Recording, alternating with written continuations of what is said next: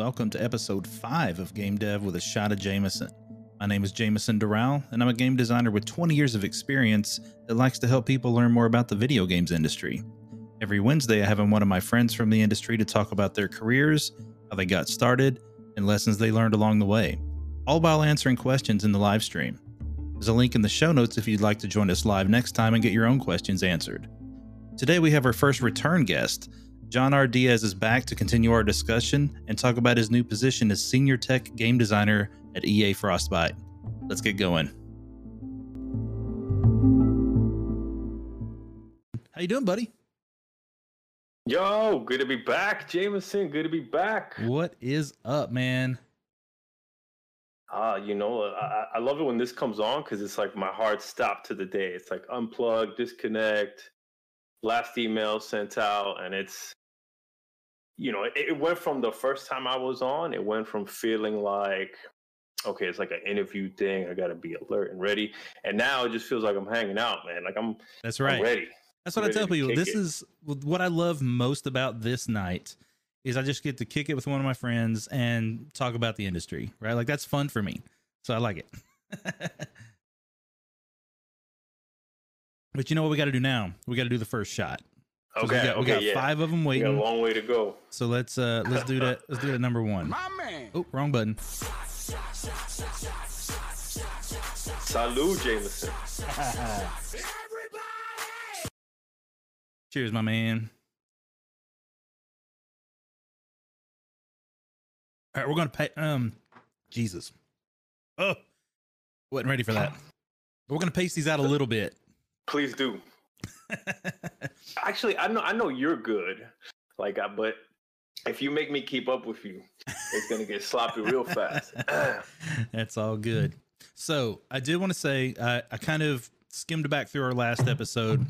You are officially the first return visitor, so this is going to be our first time having somebody come on to finish a conversation. There was 2 things that stuck out to me that I don't feel like we covered well enough last time. And that was, I want to talk a little bit more about your time at Rockstar and the projects that you had and kind of like what your role was on each of those. Dig into that just a little bit, whatever you can say, obviously. And then the other, I don't think we talked nearly enough about your time in Lumberyard and just focusing on making tools and improving tools and teaching tools, right? So I feel like those are 2 things we should definitely touch on quite a bit more today. And then I want to get your take on Montreal as well. Oh yeah.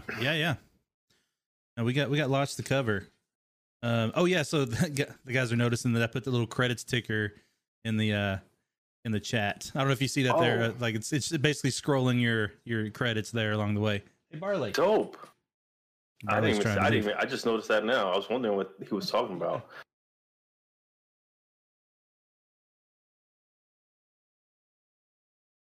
Sorry, Barley's trying to leave. I'm like, get back in here. All right. What else we got here? Making sure I'm not missing anything else here.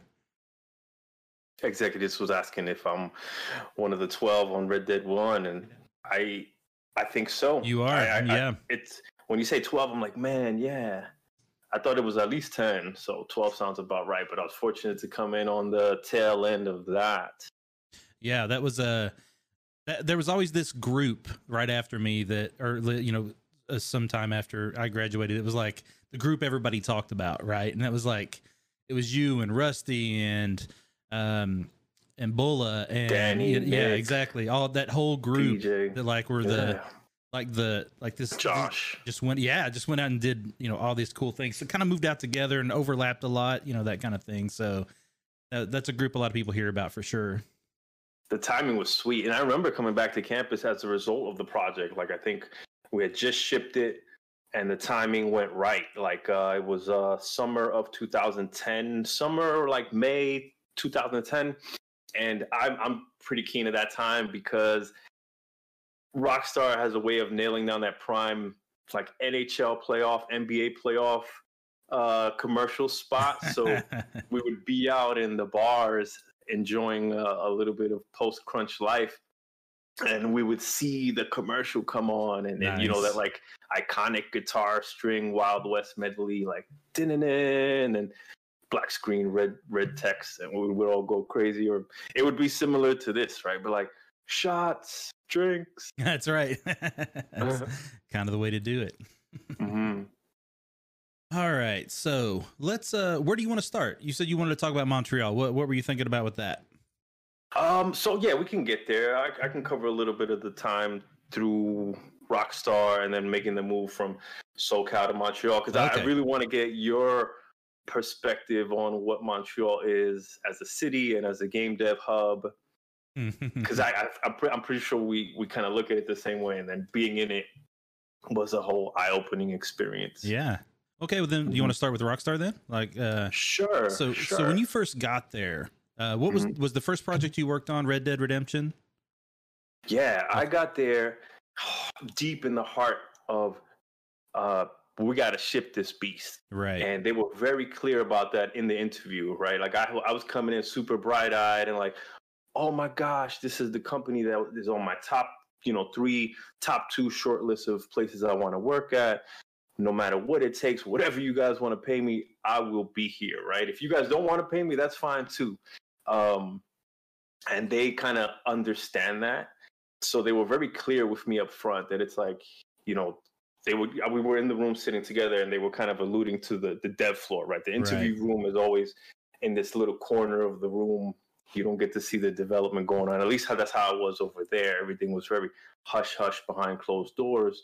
And they were very clear when they kind of saw that there was potential for me, that, hey, John, you're going to be coming into the thick of things. These guys have been cracking away, long days, 6-day weeks, things like that, trying to get this wrapped up. And so I credit to them for being very upfront and honest, right? That I wasn't coming in to something that I wasn't expecting.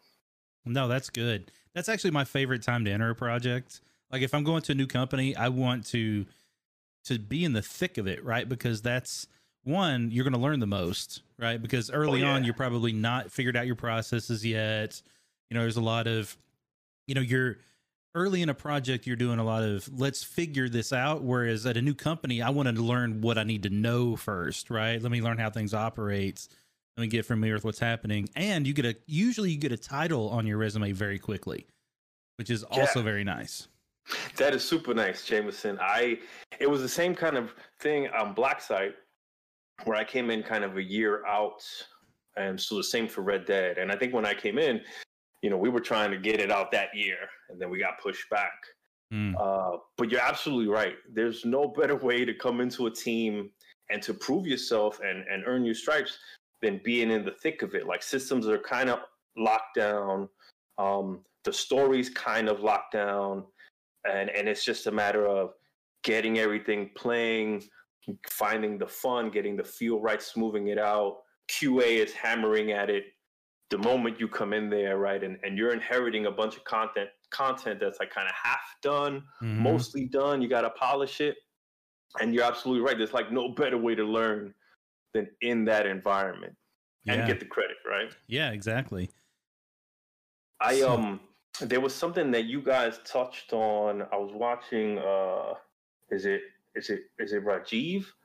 Raj, yeah. You brought your boy on, Rajiv, who's got like twice my experience. And a popular question kept coming up was the kind of whole imposter syndrome thing. Yeah. And I noodled on that a bit. What really helped me on 2 occasions, right, at Midway and at Rockstar, especially Rockstar, because the pedigree and the game, the franchises and everything that they touch on, from Midnight Club and GTA, it's very easy to kind of come in like kind of scared to do anything, right? These are veterans and people I look up to. And what really helped with that was the fact that I had 10 other Full Sailors already there. And I kid you not, like my first day there, I'm walking in, exec producer, his name's David. He's walking me around the floor, introducing me to every department, every team, kind of establishing those critical relationships as fast as possible, right? Because design usually has to be in every every place, right? Yeah, definitely. And in my pod or close to where I was sitting, right, all the designers kind of in one corner of the room, all the scripters, I want to say. I'm coming in, I'm walking, and some guy, like, he's in his chair, he kind of turns around and he sees me, and you see, like, oh, he like jumps out of his chair and comes over and gives me the biggest hug ever. And you know who that was? I have a few guesses. Nick Zipman. That was going to be one of them, right? He's just in his character, right? Yeah. Like bigger than, and that right there instantaneously kind of made me feel like I was part of the team, and that we're in this together, and we'll figure it out, and we'll teach you, and we'll help you because we were there, and that, like, I think that's so priceless, man. Yeah, I've only had that experience once, and that was when I went to work at EA because I'd left Oddworld when it shut down, and two of my buddies from Oddworld went there at the same time. So that was but that's the only time I've gone somewhere and had somebody there that I knew already. Like that sounds awesome. Yeah, how did it feel? How did it feel when you had two buddies that you knew you were coming into? It's incredible because, like, one, like the level of comfort you get from knowing that I can, like, somebody's in the same shoes that I am right now, right, is super awesome. But then also, like, knowing that there's somebody I can talk to that will understand, right? So, like, when you're trying to navigate a new workplace, there's a whole lot of, like, how do they operate here? Like, even the simple things is, like, what kind of scale do they use when they're building something? What kind of tools are they using? I've never used that before. Have you? Like, and you can talk a little more comfortably with someone about, like, what do I need to know about this so I can look better to the people around me. Like there's just all kinds of little comforts that come from having somebody there that you know and trust. Absolutely. So shout out to Nick Zip. Absolutely. I see some comments there from Game Dev Josh, and it makes me feel good, man. He's like, I can tell I'm gonna love this stream. So I'm not only a guest, but I'm a subscriber and a hardcore follower for sure. Nice. So my day to day aboard that team was, our title officially is like game designer, but I say we're more scripters. Even there, we were kind of more akin to gameplay programmers because we're writing text-based script. And my designated area of the game was a good, handful of missions in the main campaign along the Golden Path. Mm-hmm. And the Golden Path. All right. Well, I mean, you can't get through the story. Yeah. Right. You can't complete the game without getting through those missions. No, that's cool. I've never heard it called the Golden Path. I've always heard the Critical Path, or I've heard other terms. That's a good one. Right. Though. I like that. Critical Path. I guess you're right. That's the more common one. Golden Path. I like it though. That's good. Do you know where that came from? I forget the game that did it, man. Maybe you remember. There was an open world game. I don't know if it was Fable or something, and you could right click or bumper or trigger, and it would kind of like sprinkle stardust along the route you had to take. And that's where I kind of get the Golden Path analogy from. I don't remember. Interesting. Yeah. But yeah, so being a mission designer or a campaign designer, knowing that this is the critical path and there's going to be a lot of eyes on it, especially I had a lot of early content that was already kind of halfway there, so I just had to polish it, and I think that was a great place to be for a noob entering the team and the company, right? To kind of see how things are laid out and just have to tune and tweak and refine. But a few things that they did on that team that was really helpful, and there was something called Build Day, and so every Wednesday. So every Tuesday night, they would lock down a build, QA would hammer on it, so that come Wednesday morning, it was ready to be deployed to everybody's machine, and everybody would get some designated part of that massive game, right? So okay.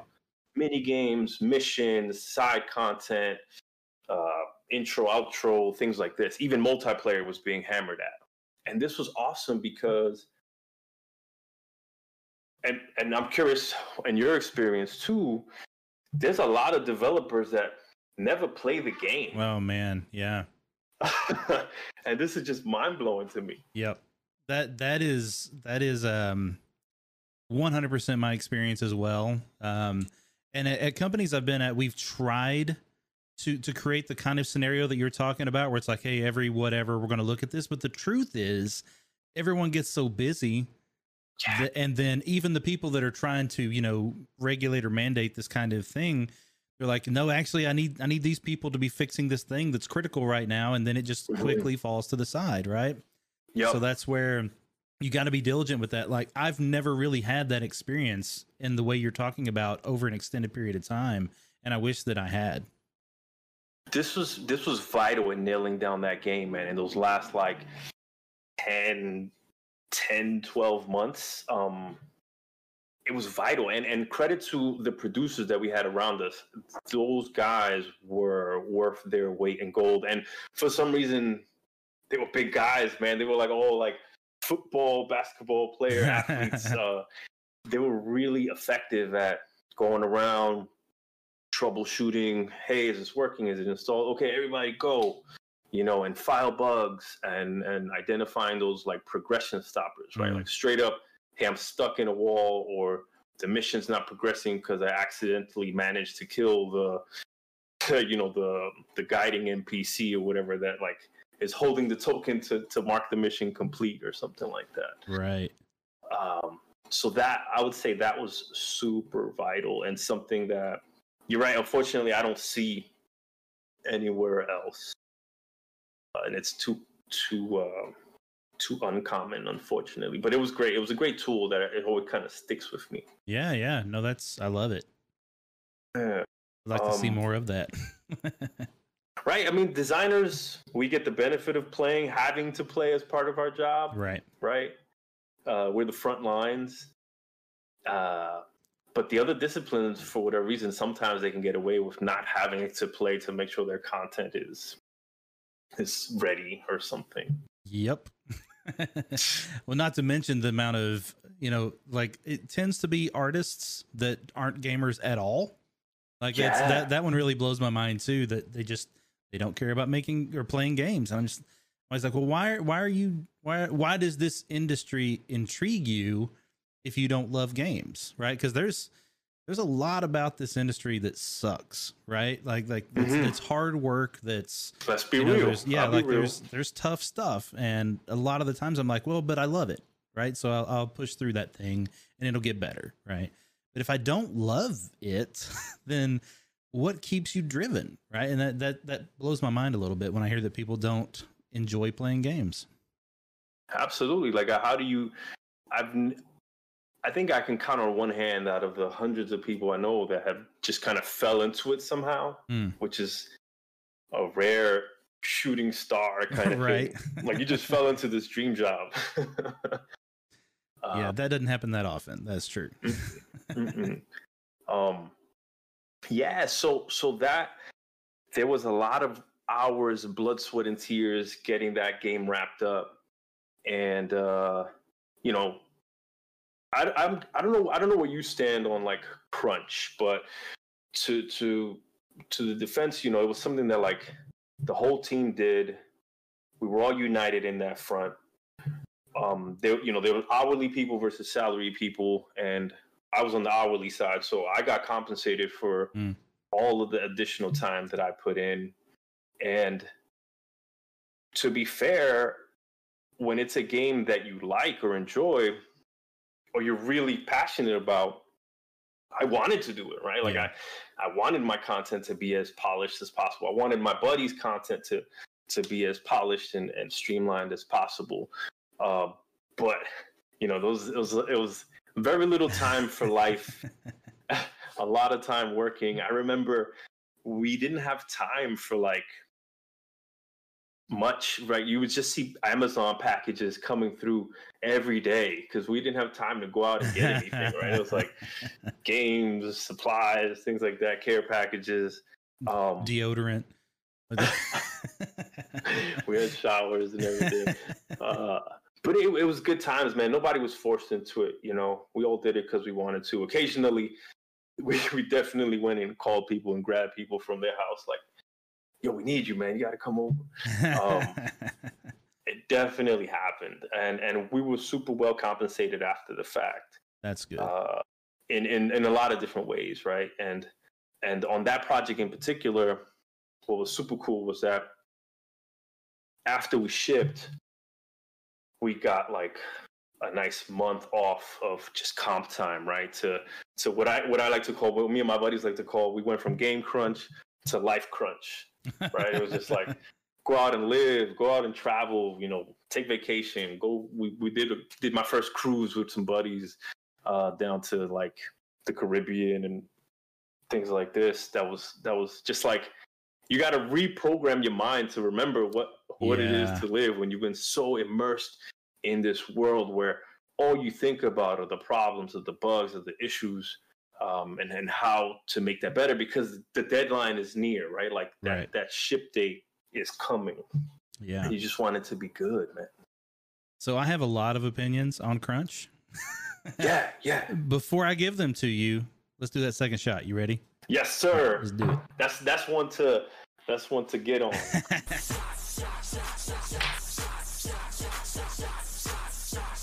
Cause I'm fuck it. All right, here we go. You don't have to shoot it if you don't want to, but I'm just saying. I'm gonna take a nice sip in there, a nice deep swig. There you go. Cheers, buddy. Cheers, man. All right, so crunch. For the sake of crunch is bad. Yes. Right? Now, you said a couple of things there that I 100% agree with. Like let me set a foundational thing. My personal belief and experience is the way that people work best is when they agree to the amount of work that they've signed up for. Right? Mm-hmm. So we do sprint planning. Here's the month. Here's the work that we've got. Let's say we've got a year left on the project, whatever it is. This next month, I'm signing up to do X amount of work. I'm going to get that work done, right? That's where you should start, in my opinion. And that's the right place to start. So things are going to happen along the way, right?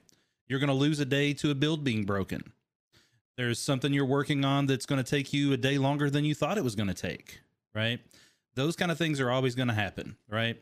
And so by the time you get to the end of that milestone, the odds are you probably have more work than time left. That's one example of, I think that's when crunch is great. You work extra to get what you promised done, right? Totally cool. The other thing that you said, though, is what I think is the most beneficial use of crunch, which is I want my shit to be better, right? Mm-hmm. Like, I am the person who's building this. This is part of my resume. I want this to be good, so I'm going to put in the extra time it takes to make that happen.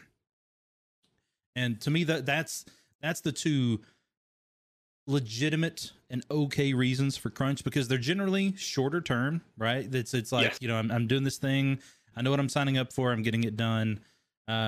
What I hate is just mandatory crunch, man. And absolutely, when it gets down to like, hey guys, we're all behind, so we're going to be here 12 hours a day for 6 days a week. That's not good for anybody, especially over a prolonged period of time. So that's where it's, and it happens. And sometimes you can't avoid it because generally either bad planning or something has gotten you to that place. Yeah. And sometimes we're part of that, right? Like, you know, we also planned poorly because we didn't anticipate what we were capable of or what kind of roadblocks were going to get in our way. So that's what I hate. Yeah, bro. There's two things I definitely want to chase with that is when you are putting someone who doesn't want to do the extra work and requiring them to do the work, you're not going to get quality work out of them anyway, right? So why subject them to that, right? Subject your product and the employee to that. And I think the second thing, The tequila. The tequila took away the second thing. Nice. Yeah, but dude, definitely like poor planning shouldn't be taken out on the team, right? It should be taken out on the managers, man, the employers. And you know, it's also, and I don't even mean to say like sometimes that is the case, right? Like someone above you made a bad plan for you, right? But if it's the right scenario where you're making that plan together, then we both failed, right? And but then there's also other things on top of that, which is, you know, we have the plan, we're working through the plan, we've been building the plan, and then a change comes that requires us to pivot the plan. And then we don't properly adjust estimates based on the new pivot, whether it's at a feature level or even a bigger level, right? So but I think just how we handle adversity in our development plan is what is kind of what happens to cause a lot of the need to work extra to finish something up. Absolutely. Yeah, man. So we got through it, and it was received to awesome critical reception, which, looking back, right, makes it all worth it typically. And I can say that because at the time I was definitely single. I didn't have a family, as opposed to, I guess, if you had a family, it would have been a different story. But even then, you know, there's like give and take. And again, being able to jump back into it when comp time was issued, we got to be invited back to Full Sail as a team, come back, meet with the student body at the time, share our story, try to encourage them to come aboard or always kind of pursue their passion and dreams, and offer what we could to network and put on, right? I think there was a few people that we got to push in to the team that are there now. And I think at other places as a result of going down there and putting that panel on, right? It was super cool. Right. I always see pictures of that panel. I wish I was around to have experienced that one. Yeah, man. There was so many times that you and I were like one block away from each other. Yeah. Brushing shoulders. I often think about that time we almost went to Brazil. Like up until a week before, we were supposed to meet on a trip to Brazil, and then that just imploded spectacularly. Spectacularly, man, from all ends. I remember I got a call from, I want to say it was Gary Jones. Gary Jones got me on the phone like, yo, my bad. There was some craziness that happened, and we're going to remedy this on every front. Yeah. And I think that was the first and last time I ever spoke to him. So to give everybody a quick kind of overview, there was a game conference in Brazil, and they wanted us to come as subject matter experts to speak, right? And to kind of represent the university, but it was also like a sister thing that was happening down there. And what ended up happening was whoever was down there promoting this was basically pinpointing, especially you, as like the mind behind Grand Theft Auto, right? Yeah, bro. And so it was a big misrepresentation of like who you were, what you were doing. It wasn't so much for me, or at least that I'm aware of. But they were just like, look, we can't do this. We've got to not make this happen because this is going in a place that, and it was the right call, right? Like we don't know how much was just miscommunication or whatever, but it was clearly like we were getting put into a situation where we would have been very uncomfortable. And so it was the right call. Thank goodness. But you got to go later. I did. Like in another year. Yeah, I sure did. So you got to live. It was like Brazil 2 years ago, 2 or 3 years ago now, and it was amazing. And you should go, and we should make that happen. So, did you get to go as part of Full Sail? Yeah. I went down, and this time I did it was kind of a recruiting trip where I went to high schools and talked about, you know, I basically did my career talk, and was to show them like, hey, here's where I started. Where it started, where it is now, or like, you know, what that meme is, you know, that's going on now. So it's that kind of talk, and just to show them like, hey, here's what could happen for you, right? You know, that kind of thing. There's a vibrant scene. I mean, in all Latin America, South America, but definitely in Brazil. Like I got to tap into that scene a little bit, trying to grow the lumberyard community down there for sure. It's a lot of talent down there. Oh yeah, yeah, absolutely. I met some great, like, there's a big game development community down there in general, and some people that are just figuring it out and doing some really cool stuff. They love games down there. It's great. Yeah, 100%. I went to speak at they had like a week-long conference, or like almost like a, not GDC, but more like an E3 type thing. But people camped out in the convention center. There were tents, thousands of tents everywhere. People just slept in a tent, did LAN parties. Like there were speakers all like, it was this giant thing, and it was incredible. There was like 50 some thousand people or something there. It was nuts, but it was super cool. That sounds like DreamHack, right? Doesn't DreamHack kind of have that vibe or approach? That it is that vibe. Yeah. Nice. I love DreamHack. Hey, real quick before we move on, there's a really good question in the chat from EP Toolshed. He said, "How do you guys get better estimations? Do you plan a buffer into your milestones? What's been your experience with that?" Yeah, anytime I've had a chance to affect planning or be closely involved in those conversations, or dealt with awesome producers, were the ones that always helped me, because I'm notoriously terrible bad at giving estimations, Jameson. I'll be 100%. It's good that you realize that and you recognize it. So. I tell all my producers, man, I'm like, yo, I'll tell you I can do it in 2-3 days, but that's never accounting for the ninja work that's going to get thrown on me, right? Or having to help someone through something. I know what I'm capable of, and I'm just terrible. Even my wife tells me, man, you're just terrible at accounting for all the unseens and the unknowns. Yeah. So the best tool I've always seen is to kind of give me a good 20 to 25% buffer on whatever I say or time, and that has generally saved me down the stretch on things that I can control in my domain. Yeah. I'm glad you said that, because there's two things for me that I found are the most effective in helping to mitigate the big crunch at the end. And one is, at Volition, we only tasked people at 80%. So like literally when we're building out, you've got, you got a 40-hour work week. We're only going to, we're going to task you for 80% of that. And so that left the time for things that are just going to come up that we don't know about.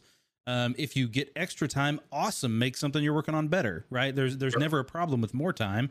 But that, like, you need that buffer time in there because of things like the build broke, or someone needed something from me, or I need to take this afternoon off to go to the doctor. Like, those things are always going to happen, right? Life, yeah. And then the other thing that for me that was huge, and this was the best example I had for this was also at Volition on Red Faction Armageddon, was the early determination and cuts based on the trajectory, right? So we would have the whole thing planned out, and then as soon as we would start to see that we were getting behind, we would start looking for things that we could cut from the game early, so we didn't spend any time on those or reduce time on those, and then we could catch up, right? And because we're always going to make those cuts, right? Like, we're going to find things that aren't going to work, whatever. But the earlier you can make those decisions, the better it's going to be on your team. And as far as, like, getting to the point where you finish something in the time that you've promised you would finish it in. Man, that's awesome. That's awesome and that speaks to the leadership that you guys had at Volition, because that's generally that's the best way, right? That should be the only way. It's like, hey, we're not going to get more time. Right. So where do we cut? Probably not going to get more time, right? Like, you might, right? Like, worst case scenario, but yes. Yeah. Where are you going to cut? And every time something has been cut, let me not say every time. Let me say most of the time that things are cut, it just means that the core content that stays is going to be much better. Yeah. Mm-hmm. Yeah. Hopefully, right? Hopefully. That's the dream anyway. Yeah. All right. Yeah. So you were finishing up Red Dead, and then now that's when you went on to GTA 5? Yeah. So GTA 5 came along. We had a nice little hiatus and downtime. That's very rare. Max Payne 3 came in, LA Noire came in and was dealt by some of the homies around. And then GTA 5 was this kind of like Christmas gift that was laid out to us, right? And so we established this support studio model to Rockstar North in Edinburgh, right? They're the lead. That's their baby. And then San Diego, for the first time, was going to be able to touch and contribute to Grand Theft Auto. And so the other remote studios too, right? That was the first project that was like all hands on deck. Right. So you had our Toronto studio, our New England studio, San Diego, North, Leeds. Everybody's working on that massive game. Well, I like to joke that it's basically in production 24/7, right? If you factor in the time differences and the time zones when people come in and go home. And that was a massive game. Like I don't have the analytics or the numbers to compare it to. I guess the officially biggest game I think is Witcher 3. Like I don't know what they measure it with in terms of content or like, is it you talking the game itself, like the amount of content in the game itself? Yeah, like hours to get through all the content. I don't know if it's like Skyrim or Witcher 3 or something, but GTA 5 was up there. Yeah. And it was huge, and it was awesome this was one of my favorite games of all time. And to be able to get in on that was, for me, a huge kind of like a chance or an opportunity that I loved, right? And the way that you can kind of swap between three main characters was kind of smart because it allowed you to cover that map more efficiently, right? Or more realistically. But I got to own. We were support, so we were kind of given the open world side content, right? Like, what are you doing on the side outside of the critical path, right? And there were a few opportunities that luckily landed on me. I had pitched a few things. I had pitched like an extension of kind of the old vigilante mode, where like you get in a cop car and that unlocks a certain amount of content. And there was a fight club, where I was going to kind of go get to design my dream. Like, I'm a big fighting game fan, so kind of leverage their combat, hand-to-hand stuff. But it didn't. We cut it, and it was the right call. It was the right call. But so in place, some of my two big contributions I like to talk about are I had what we call like the Franklin taxi odd job missions. So when you're Franklin and you buy the taxi lot, there's a bunch of content where you're like an Uber driver, essentially, right? Any car, you pick up a specific person and drop them off. And the first version of that was kind of crazy taxi style, right? Like, pick up anybody and you have a timer and get them from point A to point B and ride that out as fast as possible to get as much money as you could. And it got turned into like, hey, let's make this more sticky in terms of developing some characters and giving you some interesting stories. And that to me was special because my dad, his bread and butter, his career was he was a taxi driver. Oh, okay. And so it was very special to me to kind of get to craft that out and have conversations with him. Like, tell me some of the stories or some of the people that you would take, right? He worked primarily in New York City. So a lot of his clientele was jumping between airports, going to Atlantic City, things like this. And he definitely inspired some of the characters. I was able to put a lot of myself and people in my life into some of those characters that I crafted in that, very distant side content. I love that. I love it. Yeah. Were you able to kind of put any Jameson love, any Jameson shots into some of the stuff you worked on? There, yes. I mean, there definitely is like, well, I think as a designer, most of us, we draw from what we know. Right. And And even when we're given something to work on, it's our own perspective on top of it. We'll research, we'll learn, we'll discuss. But there's also that bit of like you almost can't help but make it yours, because it's you that's making it, which is also why I think designers specifically have a difficulty when hearing that their designs suck, right? Or it isn't quite working, because we put so much of ourselves into it, even whether we want to or not. Dude. Yes. But it's like a stab to the field. It sucks. It's a stab right in the heart. But one of the things I try to do is in games that I worked on, as much as I could, I actually tried to put an homage to my son in them.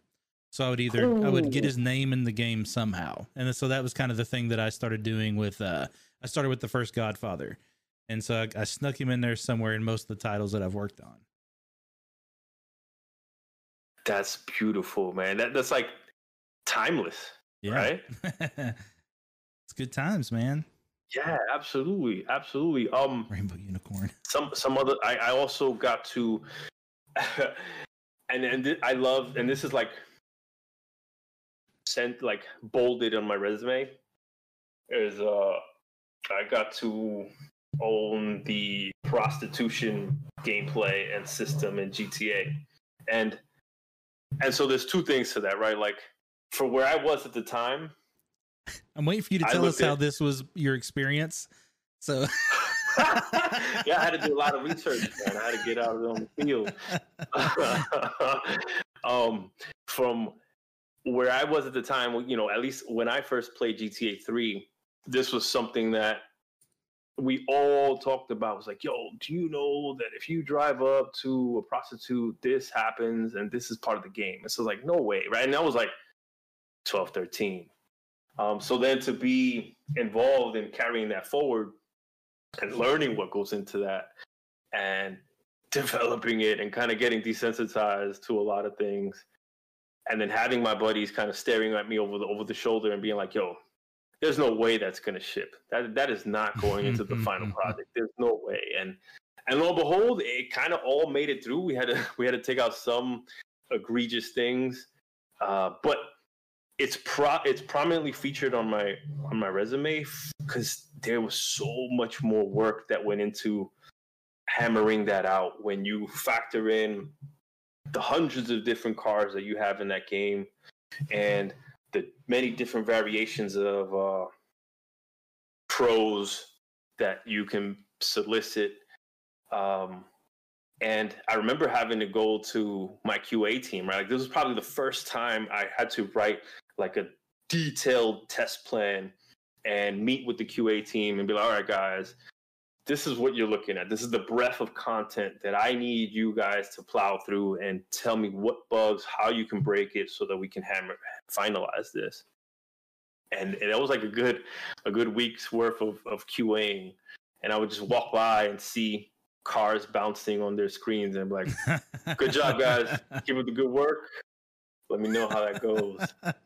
But for interviews, it's super handy information because I was given, like, it went from a single player mechanic that one day I come in and leadership tells me, all right, John, this is going into online. And it was never designed, never set up to be, to work for more than one player that gets in the car, right? So you put this in GTA Online where you can have 16 people and it's a whole different beast of bugs. Oh yeah, that's terrifying. Absolutely. There was so many liberties that I took for granted, right? Like, all right, this is my camera, this is what I can do, this is what I have control, and it opening it up to multiplayer, as you know. Well, you probably scripted everything to look at the player as a variable too, right? Exactly. And people can like jump in the seat or jump in the back seat and all the madness. There was a lot of logic bugs that completely took all the rules I thought were kind of etched in stone and flipped it upside down. Yeah. And shout out to Barton Slade, another Full Sail grad that helped me wrestle with that for sure. Mm. Yeah, man. So we get GTA 5 out the door, and super, super proud, super happy, super blessed, super fortunate. And then we roll right into Red Dead Redemption 2. Like there's like no break, no time off. Oh, now was this one led by your studio? Yes. Okay. Yeah, but it was a similar thing where it was like all hands on deck, right? Right, Now but usually there's a lead studio, right? Like someone that kind of has it, and then they siphon out the parts to various studios to help, right? Exactly. And there's a core nucleus creative team that always helms it, right? It's always like the Hauser brothers. Okay. Yeah, they're always kind of like in charge of the story and the narrative. And you're saying that's true no matter what project or where.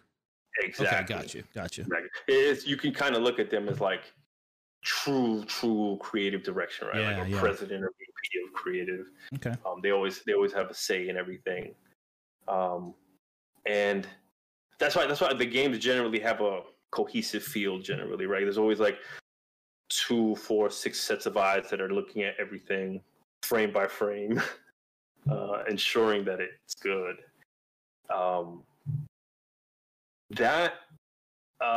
And that was awesome, right? I was like, okay, Red Dead 2.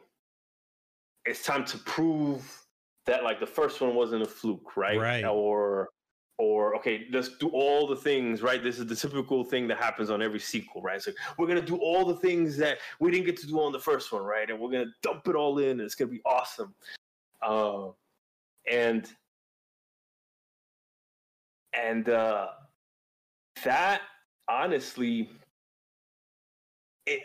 I think I was hit because of kind of rolling straight into another project, and it kind of got heavy and fast very quickly. Yeah. Where I was just kind of going through the motions, man. I for the first time in my life, in my career, I kind of got burnt out. Oh yeah. Yeah. Well, if you go right from one to another, that's going to hit you pretty hard. Yeah, bro. And I felt like, 5 years, it was about 5 years in, I was familiar with the systems and had a great team around me, and was able to kind of mentor and show other guys coming in some, scripting tools and things like this. And I felt like, hey, I could do my 100% work. I could do it in set hours in a day. And I was no longer making that concession between like, oh, you need more time than my like 100%, right? Right. 8 hours. And you can only give 100% so long, right? Like, well, you can pedal to the metal 150% for so long, right? There's like and as much as I love where the game was at the time and what it was going to be, I had to make the tough decision, or it was like a mutual decision, right? Maybe more on their end to part ways. And I took time off from games for like a good year. Oh, really? Okay. Good year. Yeah. So just did a bunch of things I always wanted to do, right? Like went to Europe, had some nice like 2 months of backpacking out there, and just kind of dabbling in random things that weren't games. All right. Were you single at the time? I was definitely with a special person at the time. Okay. And that had something to do with it as well, right? Like I only ask because when I hear somebody doing like, I'm gonna take a year off, I'm gonna go like tour or something, like when you've got another person, and this industry is tough on spouses and significant others, right? Yeah. So that's why whenever I hear that, I'm always curious, like what was that like for you? Was there someone there that was a part of that decision, Yeah, there was. And it had something to do with it, because I always joke about Rockstar as like a very jealous mistress, right? Like she like wants a lot of your time, right? And doesn't like anybody else getting that time. But I all my buddies that are still there, assure me that things have changed and they're all happily, raising their families and time is good and they're all working from home safe and sound. So they did learn. It was just, it didn't happen soon enough for my taste at the time, right? Like I kind of getting we'll change, but I had something had to give, right? Yeah. B Gamer has an interesting question. So actually, hold on, before we get to that one, he has another one too. So, right, first thing we're gonna do, we're gonna take a shot. You ready? Let's do the shot. We gotta catch up, man. We got 3 to go.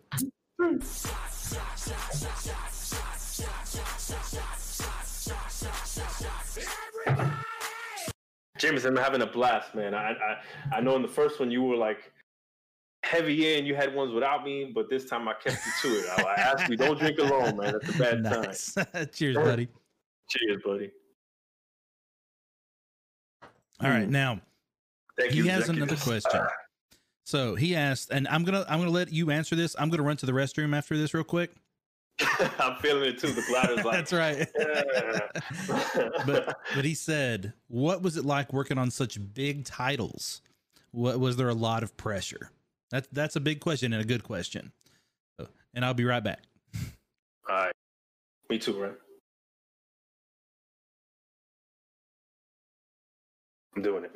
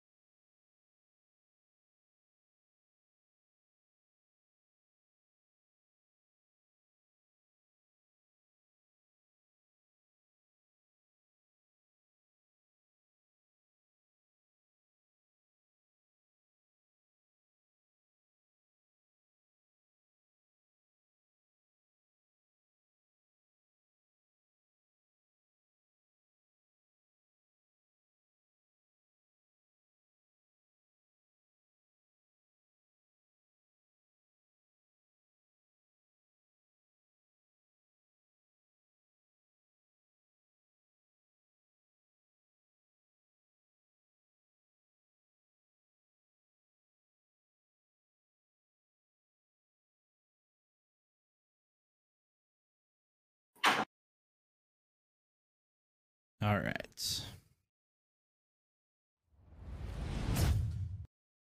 All right, we're back. Now, you there, my man? Yes, sir. All right, cool. So, big titles, lots of pressure. What was that like for you? Lots of pressure on big titles. So, I will say that the fans or I would say that the fans cannot be as hard, or at least in the experience with Rockstar, is that they cannot be harder than we are on you. So like we want it to be as good as possible, even knowing what goes into it, right? Like we know, hey, this is going to take this amount of time or make these concessions, and the fans are generally hungry and they want everything, right? But to be fair, we want it even more, right? Yeah. We know, it's hard for us to have to make that call to cut something that we know is like almost there. But what do you think about that, Jameson? Oh man, it's tough. Like now, arguably the titles you worked on were much bigger titles than the ones I worked on, right? Like bro, I love Saints Row and Godfather, man. Well, I mean, those are definitely big titles, right? And now the problem with the Godfather was how especially the first one specifically was how much it had to emulate the movie, right? So not only did we have an audience to appease, but we also had a masterpiece of movie history that we had to also do well by. So it was tough, right? And like now I came in kind of like you did on that one. I came in pretty late. I had about a year on the project. So I didn't have to make any of those big decisions as far as like, you know, how are we going to make this like the movie, but not like the movie, you know, those kind of things. And the way that I thought that game did very well was kind of showing the, like, there's a side character that's kind of doing all the dirty work that the movie talks about but doesn't really show, you know, like it, or and even the times it does show, like when Luca Brasi gets, you know, killed, like you're there, you're a part of it, and you know, but it was like this other perspective that was really neat. I thought that was a really good job. But then that was really well done, actually, right? Because you were like right there, and it fit in the movie. Right. Like it could have happened just as easily in the movie. Like it didn't break continuity. Yeah, and then also being the guy who puts the horse head in the bed. Like to me, that was one of the most brilliant level designs. Well, the level itself had some issues, but the thought behind it, as far as like, we never saw how that got there. Like that was a perfect example of how you could have a game kind of create that experience for someone. So like that stuff is tough. But all that said, there's a lot of pressure there, right? And then on The Godfather 2, this was my first like lead mission designer role, right? And not only that, I was also building content for the game. I was in charge of the first mission of the game and the last mission of the game. And the first mission of the game was the E3 demo. So, so like you talk about pressure, like literally everything I'm building is what everyone's going to see of this game first. And that's a lot. That's it makes you want to work harder. It really does. That's awesome that you rose to the challenge, right? I feel like a different breed of person would maybe crumble, pass it off, make excuses. Oh man, I wanted to. You wanted it. No, actually I didn't. I wanted to do it because like it was my opportunity to also prove myself, right? Like I'm leading, and I'm leading by example. And like to me that's the only way to actually lead. So like that was I would have had that part any other way. You're the man, bro. Like I just want to take a second and honor you because there's a meme that I always push, and it's like the leader on top of the backs of a few people trying to pull it, and you know he's like commanding people go forward, and then there's a leader that's like at the front of the group pulling everybody like let's go. Right? Yeah. So, it's the only way to do it, man. That's the only way to do it. I appreciate that though. I appreciate that. Hell yeah. I've interviewed for lead spots, and it just goes to show that I'm not ready. I'm never able to kind of sell it or convince people around me. And maybe it's something that I always kind of even shy away from, right? Like if there's a fork behind, like, you know, going down the specialization and being an experienced dude versus kind of the management people person route, I always opt for the specialist route. So credit to the people managers out there that still get their hands dirty. Man, so I will say this. Here's the thing you have to also think about, and we've touched on this a little bit with the imposter syndrome stuff, right? I have never felt like I was ready. I've never felt like I was ready. But I knew that it was what I needed to do. And I knew that where I wanted to go, that was the path I had to take. And so I just jumped in, and I was literally like, I'm going to believe in myself. I don't right now, but I'm going to, right? You know what I mean? Like I'm scared out of my mind right now, but I'm going to do it. And I think part of it also is, you know, understanding, like really understanding what that step is and what it means for you, and being clear with people about what your strengths are, what your weaknesses are, and how you're going to contribute to a team, right? Like content creation has always been a big strength of mine, right? So like, give me missions, let me build it out. I'm going to create an experience for someone. Awesome.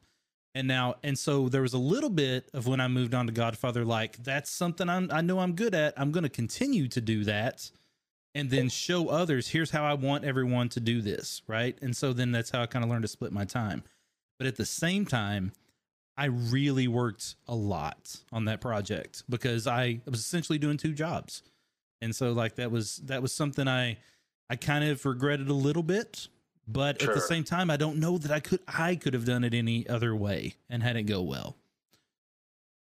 Dude, that's awesome because yeah, that's generally what I see, right? Like in all places until I got to Amazon, in all places that a lead is often doing two jobs, like you said, right? Like you're managing a group of people, which in and of itself is a full-time job, and you're doing their job to like the highest degree, right? Like, hey, you're usually the most proficient person in the tools or have the most experience, and so that's what I've seen how people kind of get that spot, Yeah. and you're it's just expected of you, and that's crazy. Let's see. We got a question here. Did you find that managing expectations was key to your success as a lead or a director? So yes. I mean, I personally feel like in any role that you're in any industry, but this is my industry, right? So we'll talk about this. Managing expectations is key, always key, daily and weekly. And I always tell people this, and this is the simple example that I give. Imagine that you have a project that you say is going to take you a week to do. And as you're working on that, you start to see, oh, I'm falling behind. You know, I lost a day for a build, whatever that is. And you continue to try and work. You work a little extra, whatever you need to do. And then by the time you get to Thursday, early Friday, you know, I'm not going to hit this, right? Yep. And now there are very few options as far as what can be done to make this thing get done on the date that you said it was going to be done, right? Later, it needs to be done later today. There's only so many hours in the day. I'm this far behind. I'm screwed, right? There's not a whole lot you can do. The earlier that you message that this is an issue, the more options that you have, right? So now if I talk to my manager and I'm on day 2, 3, I'm like, listen, I'm falling a little bit behind. I lost a day here, whatever it is, that is actually appreciated. It is not looked down upon you for saying I need help. Right? Absolutely. Because then at that point, we've got more options. Can we scope it a little bit? Can we bring on somebody to help you? Like there's more things we can do. When you get to that last day, all you can really do is either crunch at it or cut it. And that's tough. And that's your options are limited. People would much rather hear early how something is heading. Absolutely. I would say that that's a sign of a veteran or somebody with a lot of experience, right, is to not be scared to say, I need help. And one, the earlier you call it out, the better your team is able to address it. Yeah, absolutely. Yeah. Smeagol. Smeagol. Yeah, that's awesome. That was a great question. It is a good question. All right, so I kind of lost track where we were. Oh, you were having your journey across Europe, right? Yeah, finding my center, man, and I even kind of like entertain, like, man, what's the game dev scene out here in like Spain or Italy or Amsterdam? There's a lot of talent in Amsterdam, truth be told, though. Like those Guerrilla guys are up there doing really amazing things. Poland, that's right, man. So much. I've learned throughout my journey that pretty much every game engine is made in a Scandinavian country. I don't know what that is about the people up there, and they're like rendering, engine development, love. But all of those, like Unity, Unreal, CryEngine, all of those things start in the Scandinaves. Yeah, man. Yeah. So so I just want to pause at the awesomeness of another country or continent that's not the US, because what I learned from over there was that they work to live. And I saw that firsthand when, I'm kind of backpacking and I'm looking for things. I'm hungry, and it's a ghost town between like 12 and 2. Like everything is shut down. I said, where is everybody, man? I said, hey, everybody's on like lunch or break. Everybody goes home to be with their family and like unwind and chill out, and then they come back to work, right? That is so good. Yes, 2 hours in the middle of the day, and it just so everything stays open later, but like just more life at both ends of the day. I came back I came back. I was like, all right, I'm ready to do this. Right, let me get back in there, put my foot in the water, and I felt like I can be a little bit more selective. Right, I can kind of approach people that I wanted to work with. You've got a good resume now, right? Like you've built some clout, right? Like you can search around a bit. Yeah. And in my so I'm in San Diego now and loving the West Coast, loving the beach, loving the weather. And there's a few development studios in LA, right? That are doing pretty awesome things and some pretty powerful franchises. And I can go down the list, but there was an opportunity at Sucker Punch around 2014 where they were looking for like a lead mission designer. And I spent like a good solid week on their design test, right? Like giving it all I had. And it didn't work out, unfortunately. But they had just released, or probably Infamous Second Son was probably a year out, or had been out for a year. So when I fast forward to today and I look back like, gee, what project was that? That I would have been like lead mission on Ghost of Tsushima, man. That would have been fucking awesome. Would have been fantastic, bro. But you know, whoever they got did a great job. Bro, that game, still on my queue. I'm playing that game every Thursday on stream right now, and I try to catch you. It is so good. Like so good. It's top 3 open world games I've ever played. Like it's real good. Real good. Oh, okay. If you say that, it's real good. Moves it up. That moves it up. All right, real quick. All right. I have to do a robot laugh. Have you heard the robot laugh yet? Is it the high pitch? Yeah. Yeah. Do it.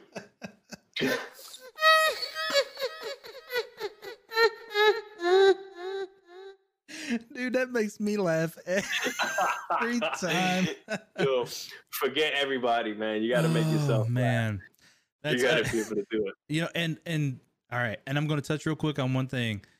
Like, I agree that laughter is my favorite and most important thing. And the way that I knew that I'd found the right soulmate was my wife now. The first night, all we did was laugh at each other. Like, we laughed all the time. And like, that was just like, you know what? That's it. Like, that's what I need to be happy, is to know that we have the same sense of humor. It's good times. Shout out to Mr. and Mrs. Dural. Because last time I was on the podcast, last time I was on the stream, you were not married. And right. You are married now. That is right. That has happened since. Man, isn't that crazy? Can we do it? Is that number 4? Let's do number 4. Let's do it right now. Number 4 to that, man. To happily married men. I'm pouring it. I'm pouring it. All right. Cheers. That's a good one. Cheers, sir. Cheers, buddy. Now, it's funny how they get smoother. Mm-hmm. I got that special song when we get to number 5 here in a minute. I know that song. Love it. Love it. All right. So now let's jump back real quick. B Gamer had a good question. It's a tough question, and it's kind of the reason it made me think of significant other. Do you guys think it's easier to not have a significant other while working in the games industry?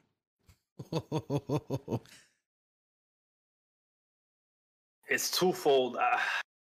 It's twofold, and I appreciate your input on this, Jay. It's twofold for me because I know I can put myself in my single days when I'm able to just kind of focus on the thing I got to do and nobody to answer to and nobody waiting for me at home. Mm-hmm. The problem with that is, and even hanging out with the team, you know, late into the hours and coming up with these crazy ideas and and bonding, right? Like there's a lot. The bonding with the team is a big deal, man. Dude, that's so huge, and that makes me think. So to have, you know what? All right, here we go. I'm flip flopping now because there's an element to having someone to kind of ground you and get you out of the deep dark hole that you can get into as a creative, right? To be like, hey, disconnect, detach, breathe, look this way, and then go back in, right? Yeah.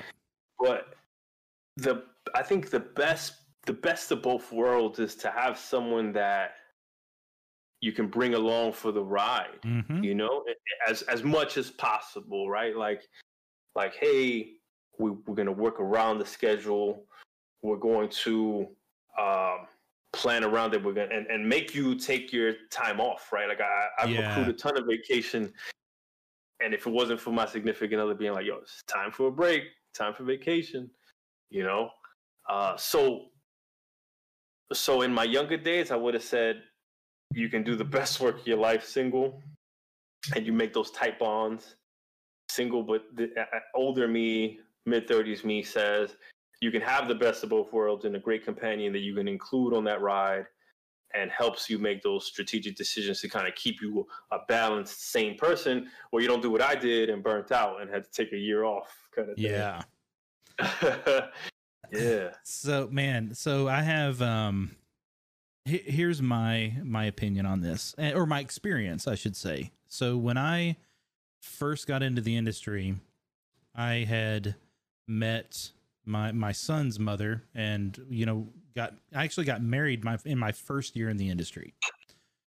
Wait, that's this marriage too. Right. Yeah. So this is shit, yeah. okay. Right. So yeah, my son's now 16, so he's a big boy. But yeah, so he basically, what happened was I actually met her while I was at Full Sail, and then got into my first job, and then we got married shortly after that. Right. Now, here's the thing. If you're looking at easier is an interesting question, right? Because is there the freedom to, because there's long hours early on in your career, there's the ability to be flexible, all those things. There are benefits to being single, 100%, right?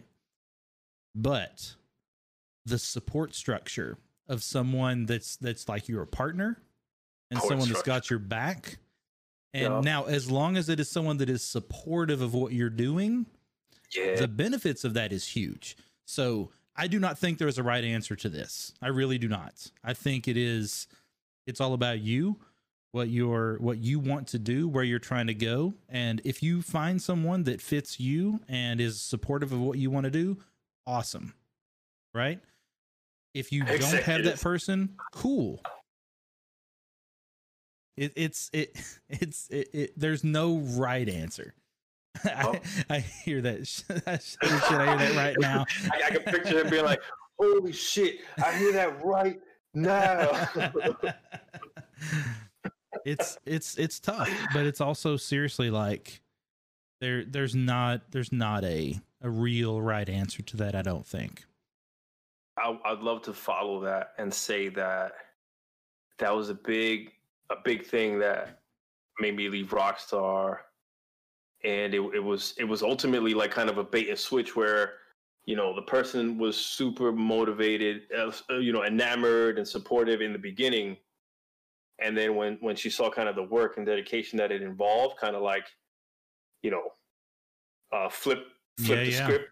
It's a big deal. It's a big deal. Mm-hmm. And so that's a testament to a sign that I saw in my wife today, right? Like it's like, oh, babe, you ride with me when like you said, has your back. Like when the going gets tough, what it takes to get these games done and finish. And on the flip side that like when it's done, we're right back into it, right? Like it's temporary. It's temporary. Exactly. That's the big thing. And you're first. Right? You got to put them first. Yeah. I put them first. It's tough, man, because it would be real nice to be like, I can just work 14 hours a day, sleep under my desk, but that's one view. Like there's gives and takes in both. Like there's been pros and cons to both. So we got some great questions coming from your stream tonight, man. No doubt, man. No doubt. Smeagol's like, shit just got real. Everybody's like sitting on the edge of their seat like, oh, what's he going to say? Oh, shit. Oh, shit. Yeah, man. What's up? You go. Never been in a relationship. Do you guys have, you guys have great insight and perspective. We'll appreciate that. Like all we have is our experiences, right? And the thing that I love most about this this stream, this podcast, this scenario is I get to give you multiple perspectives from various people that are like, here's what it was like for me. It might be like this for you. If it is, here's how I handled it. Right? Like that's a lot of great information that when I got into this industry, I had none of. Zero. I had nobody. So like it's a big deal. I think it's really important stuff. Dude, and I love your podcast. I love the fact that your stream pushed you to put into a podcast, and you did it because there's not a lot of game dev focused podcasts. There's like hundreds of, hey, let's talk about games and let's write about games, but there's none about the people that are making the games, just talking about what they put into it and what. Oh, coming back with my dog, yeah. And so this is so critical and vital, and like I'm so happy you're doing this, and I'm super honored to be in the podcast already and be coming back on the stream, because all the ones I've heard so far, say from Rusty, we're all like, oh shit, we ran out of time, but we got to bring you back, man. That's right. You're the first one to come back, so it's good. It's good. You're the man, because you invited me back, and I was like, sure, I'll come back. And then you hit me up before I had to hit you up. Usually the bill collector comes the other way around, right? Like it's like, yo, you said this thing on this day. No, man, I care a lot about this, right? Like and it's funny because one of the main reasons that I decided to go back to Full Sail and become a part of, of working there was to be able to be around students more and like people that want to know what it's like to do this. And I'm like, I've done a lot of this, and what I desire is to share that. Right. And this gives me another opportunity to share that and to allow my friends to share it. So that's super great. I love it. Dude, I love it too. All right. So here's where we're at. We got 30 minutes. Okay. 30 minutes. I think we need to really dig into the like lumberyard and tool side of things for you, because that's like where your life's at now, right? Yeah, man. I can we get through Montreal in like 10 minutes? Yeah, Montreal. Yes, absolutely. Let's do like Montreal time cap, hard limit, 10 minutes. Oh, you're good. I stumbled into Montreal from, again, fortune, fates, reached out to on LinkedIn, a recruiter. And mind you, I lived in New York City, and I'm so pissed at everybody in my circle in New York City because nobody told me that 6-hour drive, 1 hour and change flight north over the border, you had like anything goes at 18 years old, right? Like drinking age. Oh, really? I didn't know that. Well, Canada, right? Like 18 years old, you can drink, and the Canadian dollar, right, compared to the American dollar, your buck goes a long way, bro. And plus the European culture, right? So I just came from Europe, and Montreal has so much of it, right? They're basically like, especially Montreal, very French, right? Exactly. And then French is the primary language. Right. So that was one. En français. My wife is Quebecois, right? Like I found her over there and I snatched her up, put the ring on the finger. All right. brought her back home.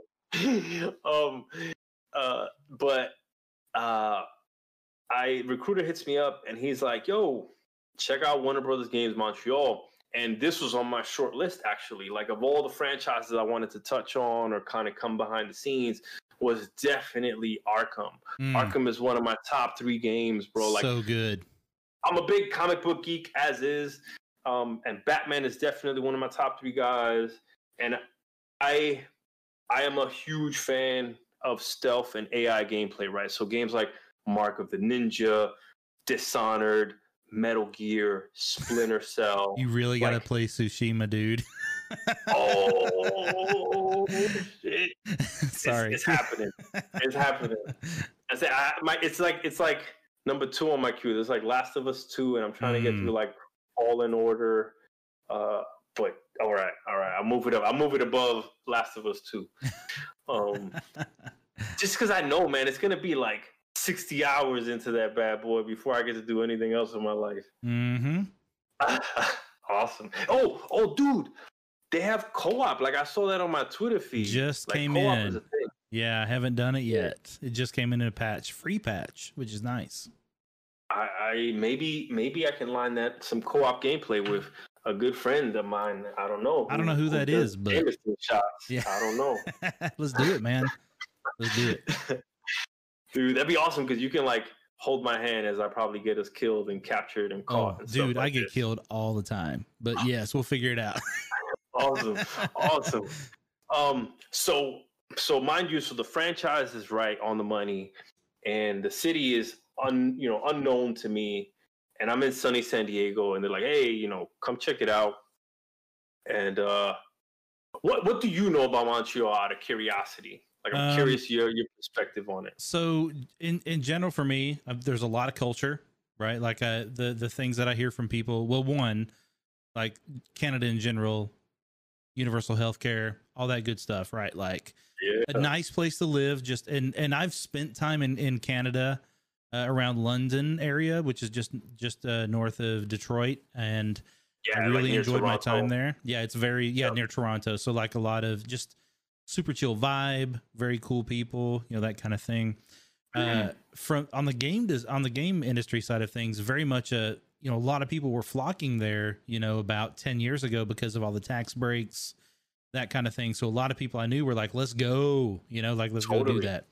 But then once they got there, I would start hearing things about just the culture and how much like it just felt like the vibe of the place was very cool.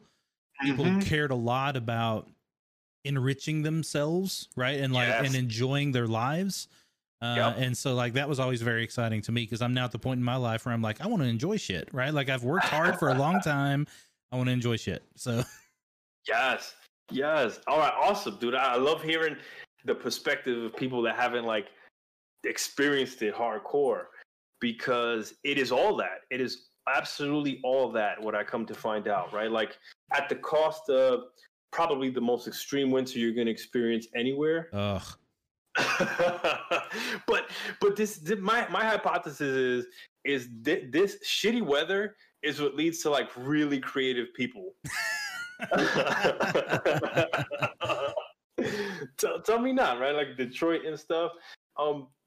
Like you have to, like when you're stuck indoors, your imagination is your survival tool, right?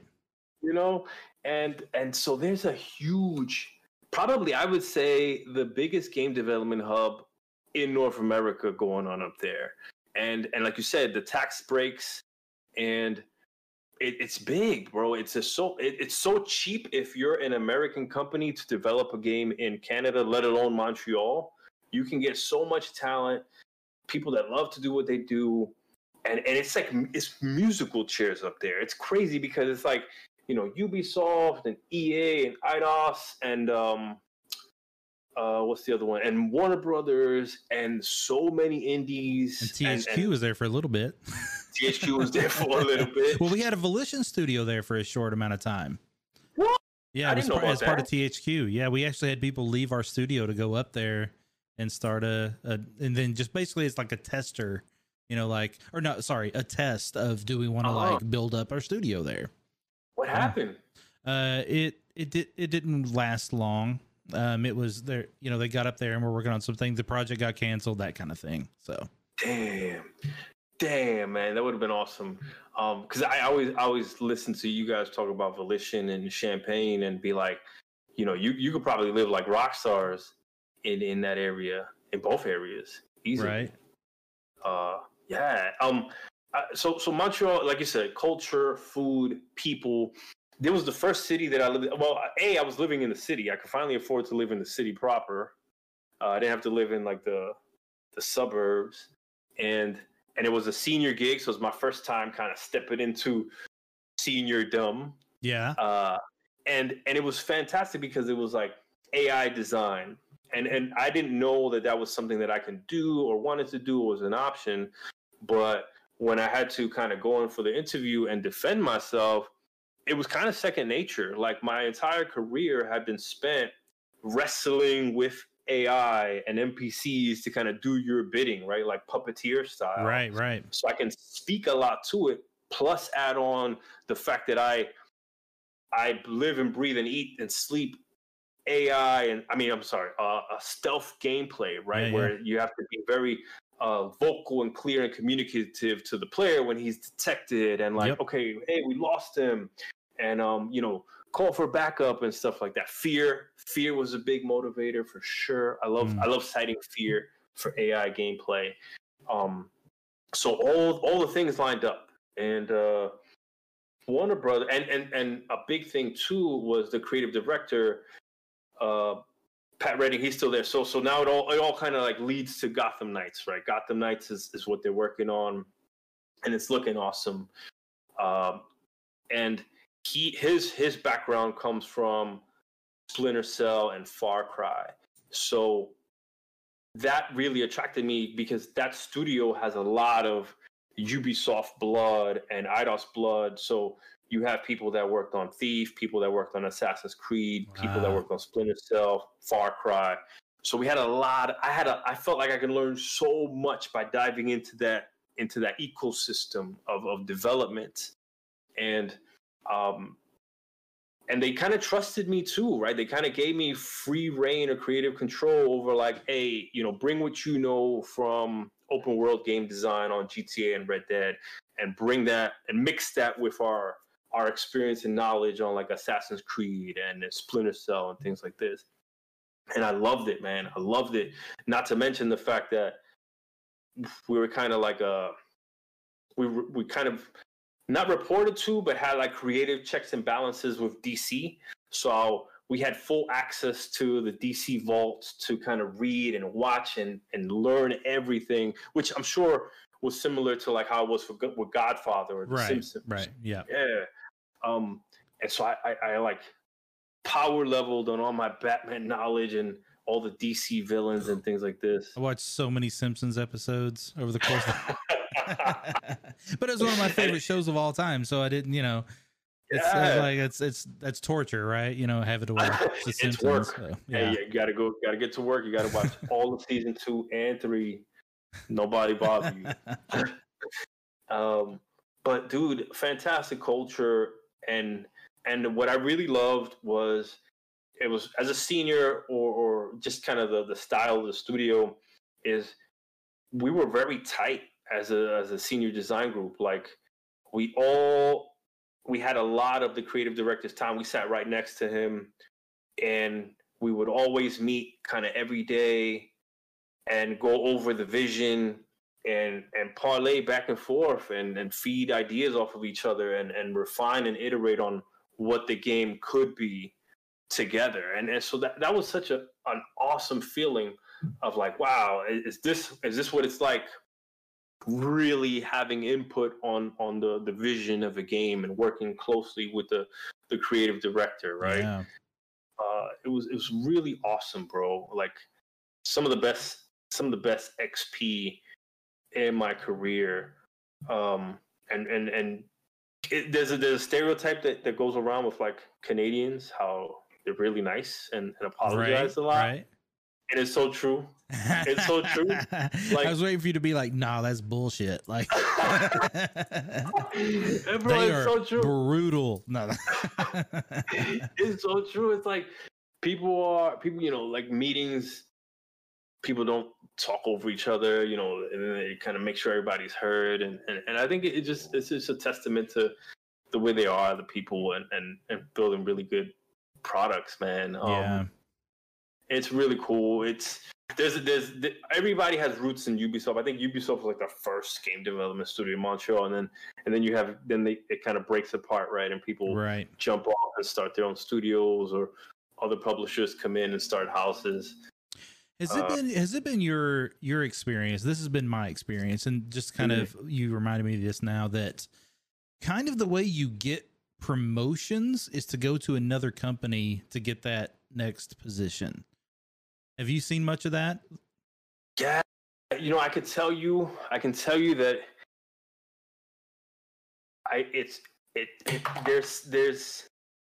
rare to see someone get promoted from within, and it's a shame because it should totally be the other way around. And what I typically see is that you always kind of bring in someone from another team as like the senior or the lead or the director because of their background or experience. Right. And it should totally be the other way around, man. It should be like, oh, you know our systems and tools and culture, and we're gonna guide you through that. And I have more to say about that I learned at Amazon that I hadn't seen, so that I can add to that. But what about you? Yeah, I mean, like for me, every time that I moved to a new company, I ended up with a better position, right? And often people around me would leave to go somewhere else to get that next position. And like when you think about it from a business perspective, you have someone, right? They're doing the work that you want them to do. It's easier to keep them doing the work that you want them to do, right? So I can see why it kind of works out that way. Whereas other companies look at you and they're like, hey, we've got this position. You've been doing everything that's leading right to it. We're going to offer you that thing you want. Come on over here, make some more money, do the thing you want to do. Right. Totally. So yeah, it's unfortunate, but you would think it's the other way around. Right. You wish it was. I guess it does. I guess you wish it was. You're absolutely right, because that's unfortunately what happened. Like, I got hit up out of nowhere from somebody on Amazon, and they kind of put this idea out in front of me that, hey, we're working on a game engine, and we'd love you to come aboard and build content on our engine to showcase its power to get kind of drive adoption and build a community around it. And this kind of lit a light bulb off where it's like, hold on, man. By this point in WB, we had gone through 2 projects that were canceled. And then finally, the one we got is now seeing the light of day. It's Gotham Knights. That this kind of opened up this door of like, hey, instead of me dedicating all this time on one project and investing everything and all my attention and creative juices on one project, and as you know, my background is a tech designer, right? Like my passion really lies in harnessing the power and strength of the other designers to bring their vision to life. That, hold on, man, I can work on the engine and let alone the fact that it's a space where that's dominated by like Unreal and Unity, that if anybody has the backing or the backing to see this thing through, because it's going to take a massive effort and team to get a third engine out in this space, it's Amazon. Yeah. And so in my head, I was like, oh man, once this thing blows up, I can go anywhere that works on Lumberyard with Lumberyard technology. I can help or paratrooper in, or kind of in my head do that kind of like consulting role. Right. Yeah. So it was super alluring. But again, I was with an awesome team working on an awesome IP, doing what I felt like I was born to do as a designer. That's tough, man. Well, and so, I go through the interview gauntlet at Amazon, which was a different beast, because they do a very good job of preparing you, like constant calls to be like, okay, this is what you need to know. This is who you're going to talk to. Let's rehearse. Let's practice. Let's have a mock interview. Interesting. It's a whole different vibe coming into like a corporation or a software company than it is a game studio. Yeah. Amazon AWS is a software company, not a game studio. Well, it's more than that, right? Like it's a global conglomerate, right? Like it is a giant. Then this is a very small part of what they do, right? Exactly. Yeah, exactly. And so it was really nice. The interview was super cool, very nice. I would say the games industry prepared me very well to go through the gauntlet of like 5 rounds and getting whiteboarding and talking to people. And it turns out that they were kind of looking for me, man. Like they had gone through a lot of candidates, and they finally found what they were looking for. Someone that with feels a lot of good. games. That feels good. And it helped in the kind of like negotiations as well, right? It's like, hey, I don't want to leave what I'm doing, but this is what it would take if you make it worth it. Yeah. Yeah, if you make it worth it. And it, you know, I took that back to my team, and there was a lot of ground and leverage there, and to be fair to my team, they kind of gave me everything they could, to keep me there, and I love them for it. But like with my responsibilities and my wife and things like that, like it was just too compelling to pass up. Yeah. So it was a sacrifice to leave what I was doing at Warner Brothers behind, and the team, but they're rocking it, man. I don't know if you've seen it, but definitely pay attention to the project. It's looking good. It's going to be awesome. Nice. It's going to be awesome. So hey, before we move on, we got one more shot to take. You ready for this? This is the big one. Need a second. All this liquor got me second guessing. Yeah. Now he 5 shots deep. Now he 1, 2, 3, 4, 5 shots deep. You know, I love that song. Woo. And now it's like kind of bittersweet, man, because it's like it's coming to an end. That's right. Cheers, bro. Cheers, brother. All right. We got like 15 minutes. All right. So here's my question. Shoot. Are we gonna need a third episode? Is that what's about to happen? Because like we still have barely touched Lumberyard. We haven't gotten to EA at all. It's my fucking fault, James, and I'm sorry. No. Don't take that the wrong way. I am super pleased with our conversation. I would not be suggesting a third episode if I didn't think that it would warrant it. Just saying. Shit, look at Cabra. Cabra had to quit from AWS. That's right. Yeah. What was your experience on AWS? Did you have to work with it? Yeah. Oh yeah. And there's a lot there. There's a lot of layers to that beast. So what you're saying is we need a third episode, right? Like Yo, okay. I mean, you're the host.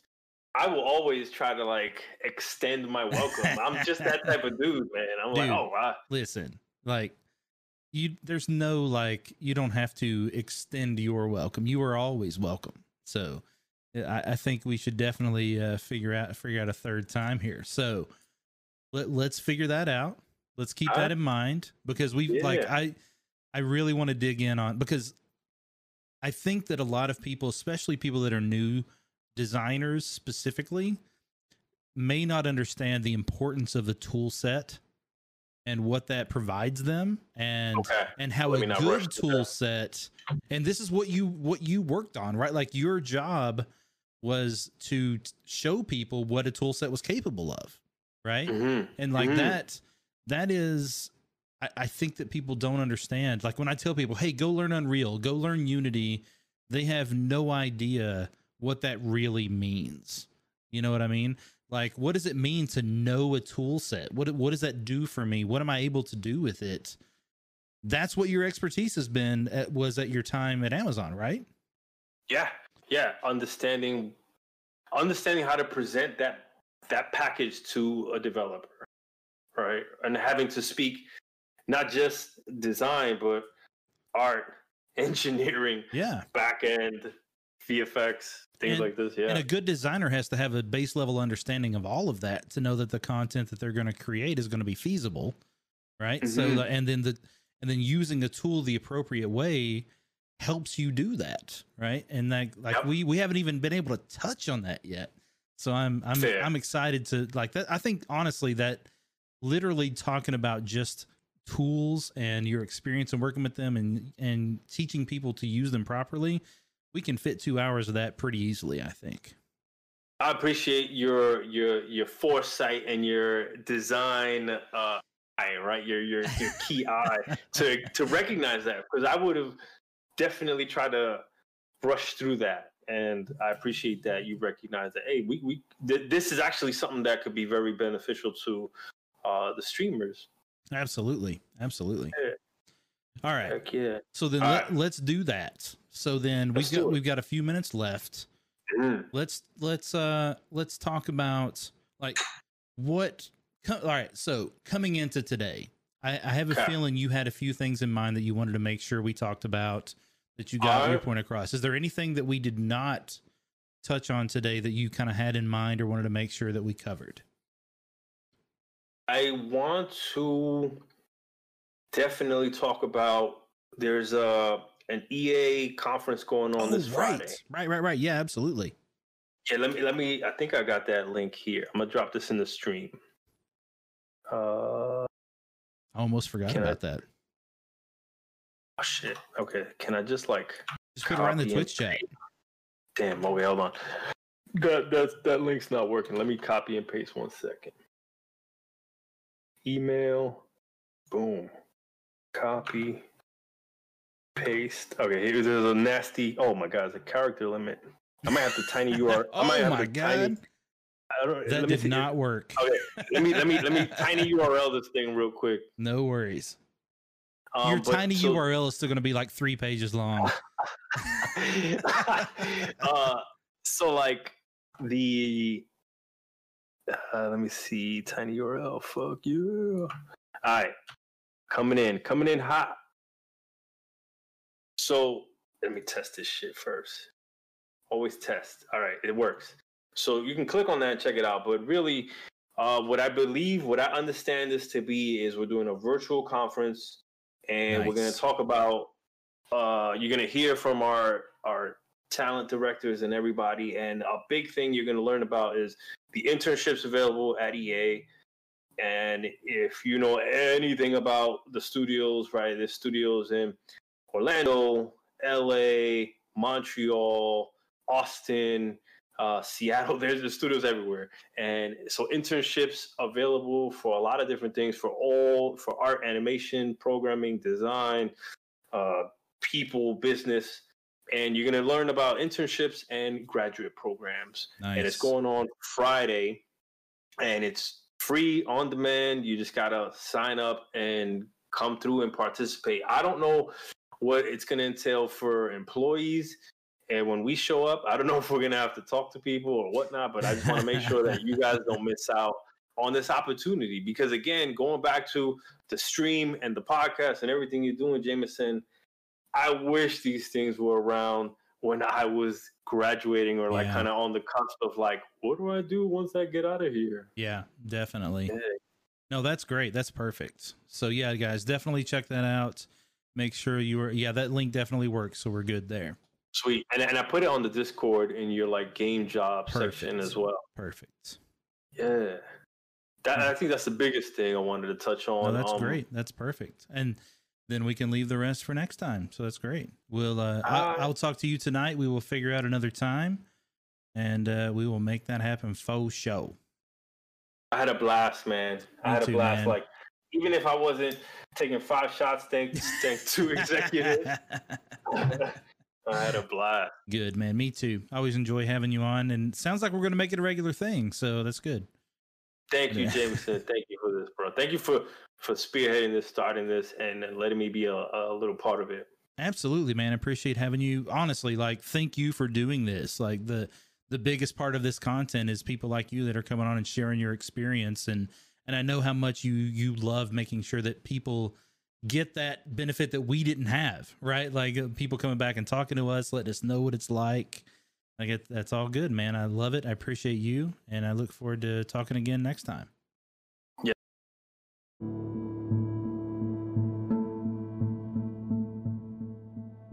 Thank you for listening, and don't forget to join us live every Wednesday night at 7 p.m. Eastern at twitch.tv/Jameson Doral. Every Thursday, I'll have a new podcast episode ready for you, so you don't miss out on anything. Be sure to follow me on all my social media using the links in the show notes, and we'll see you next time. Have a good one.